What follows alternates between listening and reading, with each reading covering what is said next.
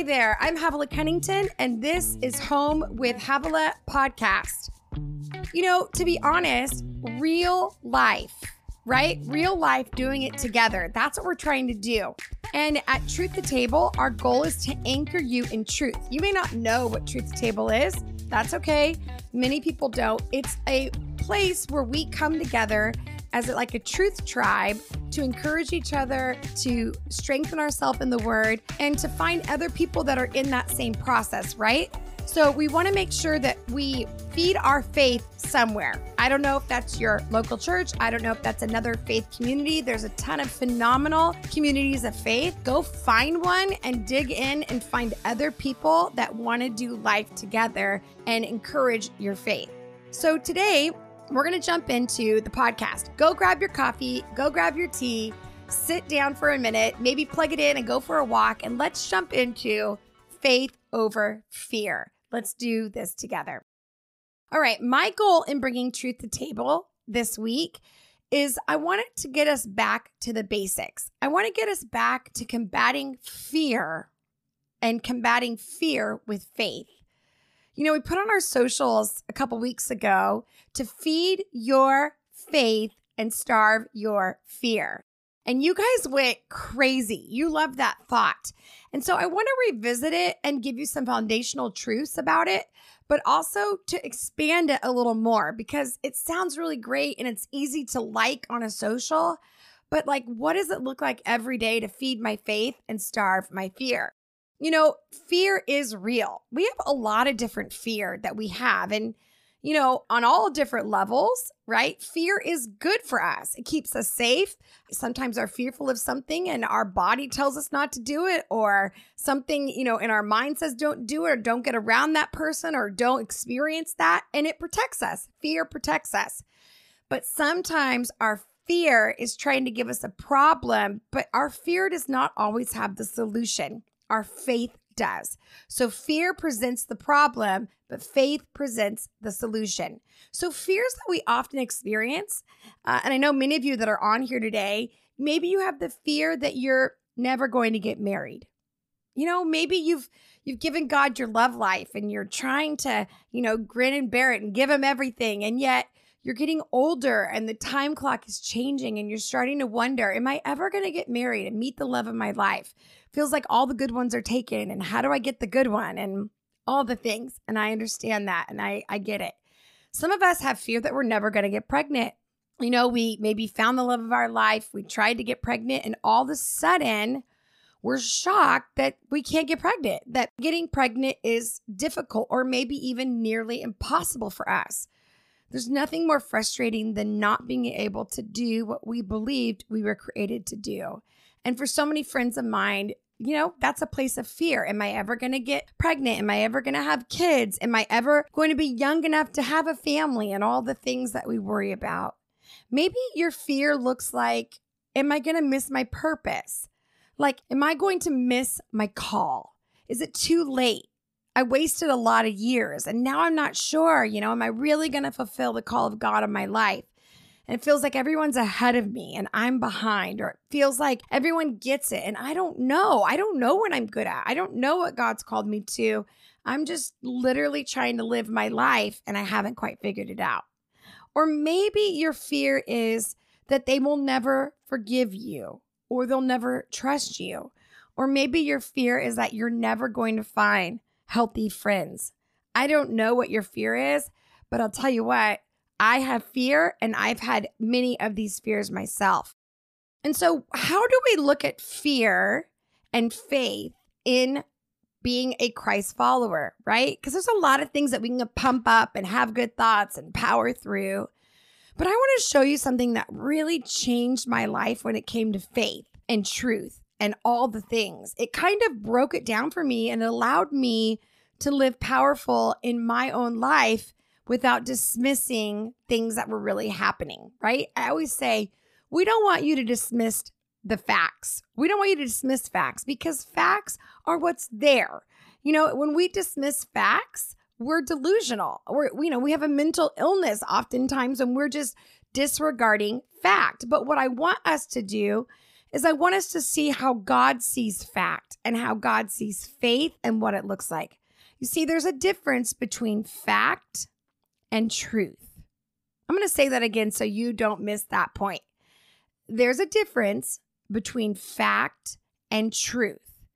And many of us don't often know how to edit what's happening in our lives between fact and truth. We tend to either give a lot of food to fact or a lot of food to truth, but oftentimes we don't know kind of how to divide it down the center and go, okay, this is really happening. I'm not delusional. I get it. But I also have truth in my life. And how do I honor that? So let's jump into that. And if you're dealing with that today, just wherever you are, give me an amen, because I know a lot of us are. So I was thinking about the story in the book of John. John chapter 11 talks about this story of Jesus and his friends. You know, Jesus had this family that he had an affection towards. He loved them. It was 2 sisters and a brother.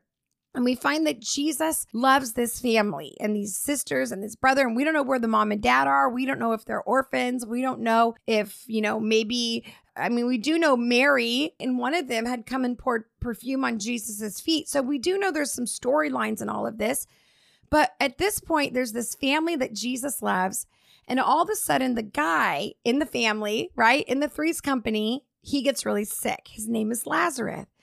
And all of a sudden, the sisters, Mary and Martha, who are sisters, they send a message to Jesus and they say, hey, Jesus, our brother Lazarus, the one that you love, is very sick. Please come.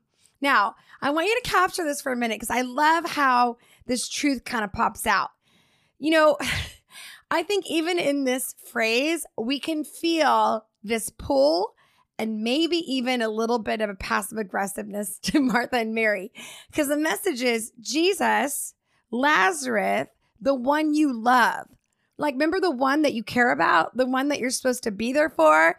The one that's depending on you? Yeah, he's waiting for you. I don't know. I've done that with God before where I start to say like, hey, Jesus, Holy Spirit, God the Father, here I am, the one that you love. Remember the one that you said you'd take care of, the one that you said you would make it right. I'm here waiting on you. And sometimes it's because I don't know what he wants to do or is going to do. And so I want to make sure and motivate him. Can I just stop you right there? God does not need motivation to help you, to heal you, to set you free, to love you. He is fully motivated. He loves you so much. He created you, made you who you are, is not disappointed in what he got in you. You are exactly who he wanted you to be and to become. You are his kid. And so she's saying, hey, the one that you love, as if Jesus is going to dismiss Lazarus. But Jesus he does something different. It's interesting why he does this. It says, when he heard this, Jesus said to the disciples, this sickness will not end in death for Lazarus, but my glory and praise to God. This will reveal the greatness of the Son of God by which takes place. So Jesus gives a promise. So in the middle of Martha and Mary telling Jesus about facts, my brother, the one you love, is sick. Please come. I've been very clear. There's nothing you're missing in this. We need you to be here. Jesus looks at everyone and says, hey, I got this. I'll figure it out. It's going to be okay. And you would think that if he said it's going to be okay, he would act immediately. Now, for all of you at a place of waiting on God, and we all have been in this space, whether we are right now or will be, many of us believe that if God cared, he would make it right now. He would make it happen right now. He would heal us right now. He would set us free right now. He would give us the job right now, the marriage right now, the baby right now. Like, God, if you care, then be immediate in your response. And yet God, in his whole holiness and sovereignty, is able to see a moment of something that we need, but pull way back and know when it's time to act, when it's time to move on our behalf, and when it's time to help us. And so we often will hear a word, whether it's a prophetic word or a message or someone prays over us, and we immediately think God's coming to do it. And I just want to say, sometimes God will give us a promise, but it's going to take another 3 days before he does it. So don't lose hope. So this is what happens with Jesus. He waits 3 days. Now, many of us know that Jesus likes to work in miracles of 3 days. Can I get an amen? Something really powerful happened in 3 days in the scriptures. Yeah. He was killed and then resurrected on the third day. So the third day has some serious power and authority. But Jesus waits 3 days. Why does he wait 3 days? I mean, he could have went right then. It still would have been a miracle. But I would suggest that he waited 3 days because he wanted them to know that it was not by might and not by power, but by his Spirit.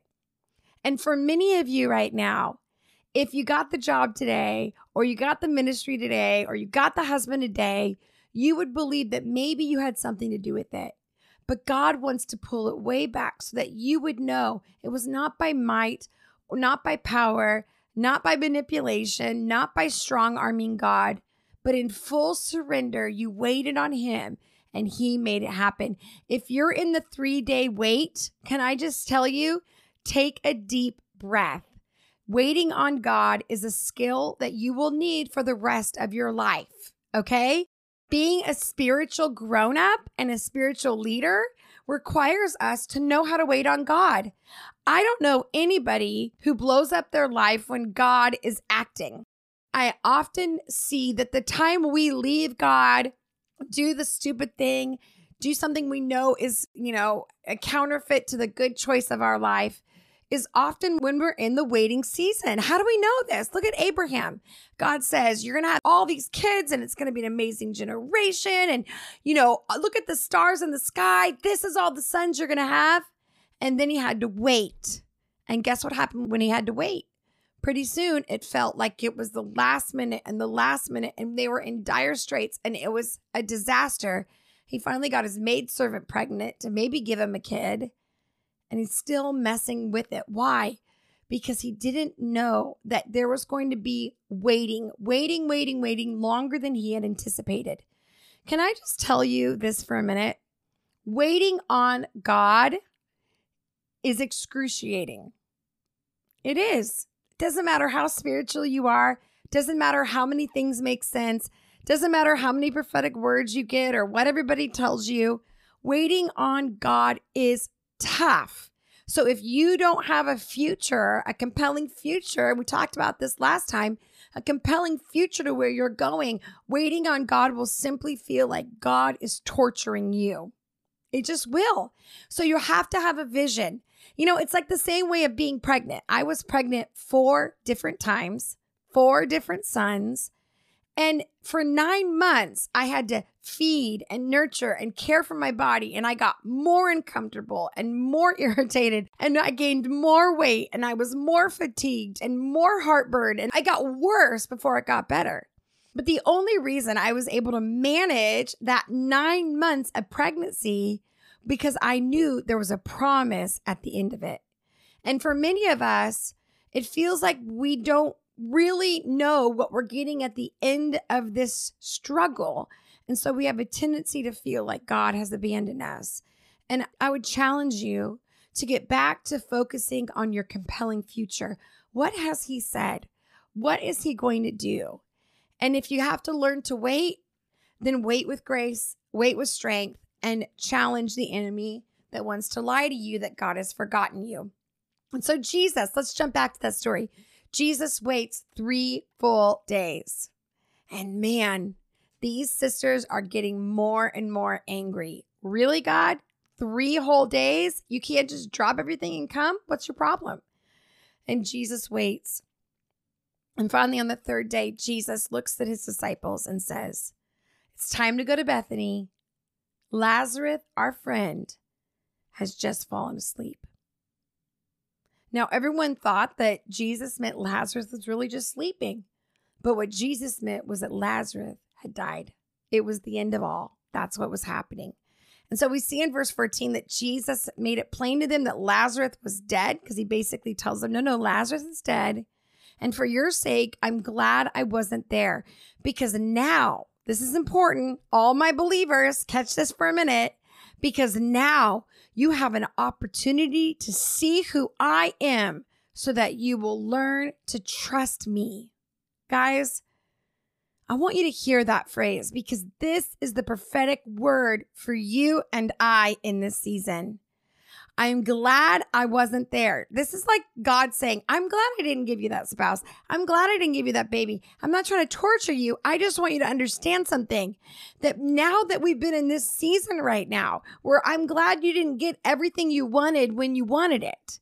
Now you're going to have an opportunity, another opportunity to see who I am so that you will learn to trust in me.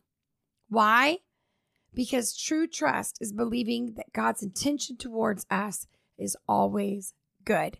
If you don't have trust, then you're a victim. If you don't have trust, then you are subject to what everybody's attitudes and feelings are about you. But when you have trust that God's got you, then you can have faith, and your faith can override the facts in your life. We're going to talk about that for a few minutes. So the truth is, there's a difference between fact and truth in your life. And we will always have two narratives following us, okay? In your life, you will always have the first narrative. And that narrative in your life is simply this. It's just filled with facts. This was your mom, and this was your dad, and this is your IQ, and this is your bank account, and this is how old you are, and this is how heavy you are, and this is who loves you, and this is who doesn't love you, and this is who accepts you, and this is who abandons you.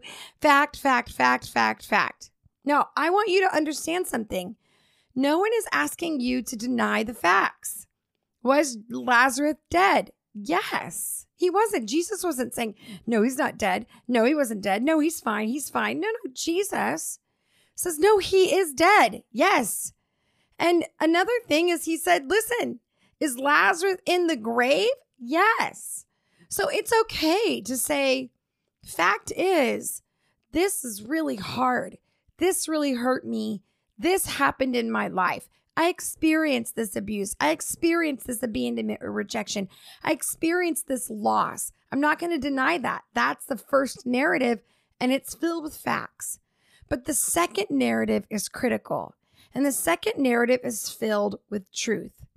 You see, Lazarus was in the grave and he was dead, but the second narrative is that Jesus is coming. And Jesus is going to wake him up. You see, for many of us, we're stuck in the facts. This is how old I am. This is my life. Facts are discouraging sometimes. We don't know how to fix our facts. But there's a second narrative that is from heaven that's speaking to us and saying, I'm coming to send the breakthrough. I'm coming to bring salvation. I'm coming to redeem. I'm coming to revive. I'm coming to resurrect. You see, when Jesus walks in the room, everything comes with him. I want you to catch that for a minute. It's so important. When Jesus walks in the room, everything follows. He is an entourage of love and hope and faith and clarity and forgiveness and redemption. Jesus and his entourage is full of redemption. And so if you're experiencing a moment when Jesus, you want him to walk into the room, I want you to know something, that Jesus is coming with his entourage of every good thing, and you get to experience. It doesn't override the facts, but it re-educates, it redefines so that we can see his hand in our lives. And so every day we are faced with both facts and truth about our lives. You are as well.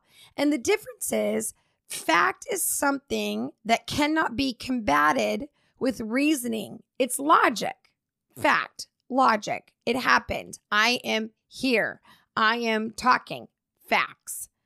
But truth is something that depends on a person's perspective and experience. So I may say, this is who you are, but your perspective and your experience will dictate something very different. This is why it's really important that we figure this out, because it's a huge difference in all of this. You see, perspective changes everything. We get it wrong when we don't know the whole story. You get it wrong. I get it wrong when we don't know the whole story. See, when Jesus went to Bethany after those 3 days and Lazarus is dead and sitting in a grave, Jesus began to approach the village, and Martha heard Jesus was coming, and she went out to meet him to give him a piece of her mind. I love it. Something inside of me thinks this is an Italian woman, some of my roots, because this woman is intense. She's meeting Jesus. She's like, I know you're the Son of God and you're healing people and you're feeding thousands and you're casting out demons, but let me just give you a piece of my mind. And there's a part of me that thinks Martha went to meet him so she could say things that she didn't want the people in the house to hear. How many of you can say, yeah, I amen to that. I get that. And so Martha comes to Jesus and she says, my Lord, if only you had been here, my brother would not be dead, right? If only you were here. But I know that if you were to ask God for anything, he would do it for you. Now, I love Martha's faith right here because she's like, it feels hopeless and I'm helpless and I can't fix this. But I am reminded of who you are, that God, you can still do miracles. You are the God of miracles. You are the God that can do what you said you could do because you have access to heaven. And I love that reality that she's so clear, even in the midst of her grief and destitution and heartache and heartbreak. She's like, but you are the God that can do something. And I love that. The facts are, if you had only come sooner, my brother wouldn't have died. That is the facts. She's given Jesus her facts. But she flips the script and says, but I know that if you ask God anything, he'll do it for you. Guys, that is what faith looks like. Faith doesn't look like a blind faith of, God, you're going to do it. It's fine. It's no big deal. It's all worked out. No. Faith, listen. We get this so wrong. Faith looks like, if you had been there, he wouldn't have died. If you had been here, I wouldn't have got divorced. If you had been here, my child would be okay. If you had been here, that job would have been mine. If you had been here, my health would be whole. But you weren't here, right? Fact. If you had been here, all this would have been solved. But faith looks like the second narrative that pops in and says, but I know you have access to God in heaven. So if you want to access that right now, I still believe. I still believe. And for many of us right now, that's what faith looks like. It's not denying the facts, but it's not letting them define our truth. You see, Jesus comes in and Jesus invades the story. And the truth is that the world wants to dictate our lives by facts. It wants to say, this is what it is. This is who you are. This is why you can't. This is why you won't. And yet the Spirit of God is saying, I am not dictated by all the facts of your life. I am a God of truth. And truth speaks a better word over our lives. You see, truth tells us that there is possibility in the middle of the impossible. That's what truth speaks over us. And so Jesus came to conquer facts with truth. Jesus came to have the final word. We don't ignore facts. That's delusional. We simply don't let them have the final word. Guys, if you catch anything, I want you to capture this thought. We don't ignore facts. We just don't let them have the final word. If that's where you're at today, I would challenge you. Who has the final words over your life? I hope that you're choosing truth. You see, we each have God narratives that are set before us every day, and the choice to believe is up to us. Who are we going to choose? Jesus, with intense emotions, came to the tomb, a cave with a stone placed over the entrance, and Jesus told them, roll away the stone. And she says, but Lord, it's been 4 days. The body has decomposed. Like, you're crazy. No, I'm not going to do that. But Jesus has some truth that wants to show up in the midst of the grave. And she's still giving Jesus facts. But this can't happen. This won't happen. There's no way. He's dead. He's decomposed. It's disgusting. We cannot do this. And Jesus is trying to get her to wake up and say, I'm going to do a miracle right now. You're giving me all the facts. I'm not an idiot. I know what the facts are, but I'm going to do something different. I'm going to speak a better word. And so it says, Jesus looked at her and said, did I not tell you, if you believe in me, you will see God unveil his power. Then with a loud voice, Jesus shouted, Lazarus, come out of the tomb. Then in front of everyone, Lazarus, who had died 4 days earlier, slowly hobbled out. He still had grave clothes tightly wrapped around his hands and feet and covered his face. And Jesus said, unwrap him and let him loose. You guys, if you want to experience a miraculous life, a supernatural life, a life that is not dictated by facts alone, you're going to have to go to graves, places that seem done, and the nail in the coffin and the stone over the grave. And you're going to have to believe that God can break in the midst of the impossible. For so many of us, we have faith until facts override it. We go, yeah, I can believe. And then when there's no other possible human way of fixing it, we go, God can't. And yet God is saying, no, I want you to see I can awaken the dead thing out of the grave. And I love this thought because Lazarus is this mummy, right? Mummified being walking out of the grave. It must have been terrifying to see him walking out of the grave. His face is covered. I mean, this is better than any Hollywood movie at this moment. Like he's walking out of the grave, wrapped in clothes. It's not like he walks out freshly showered, when the wind is blowing. Lazarus looks like maybe somebody had just snuck him in. No, they wanted everyone to know he's exactly where you left him. And for many of you right now, you're at a place in your spiritual life where you're looking for a miracle.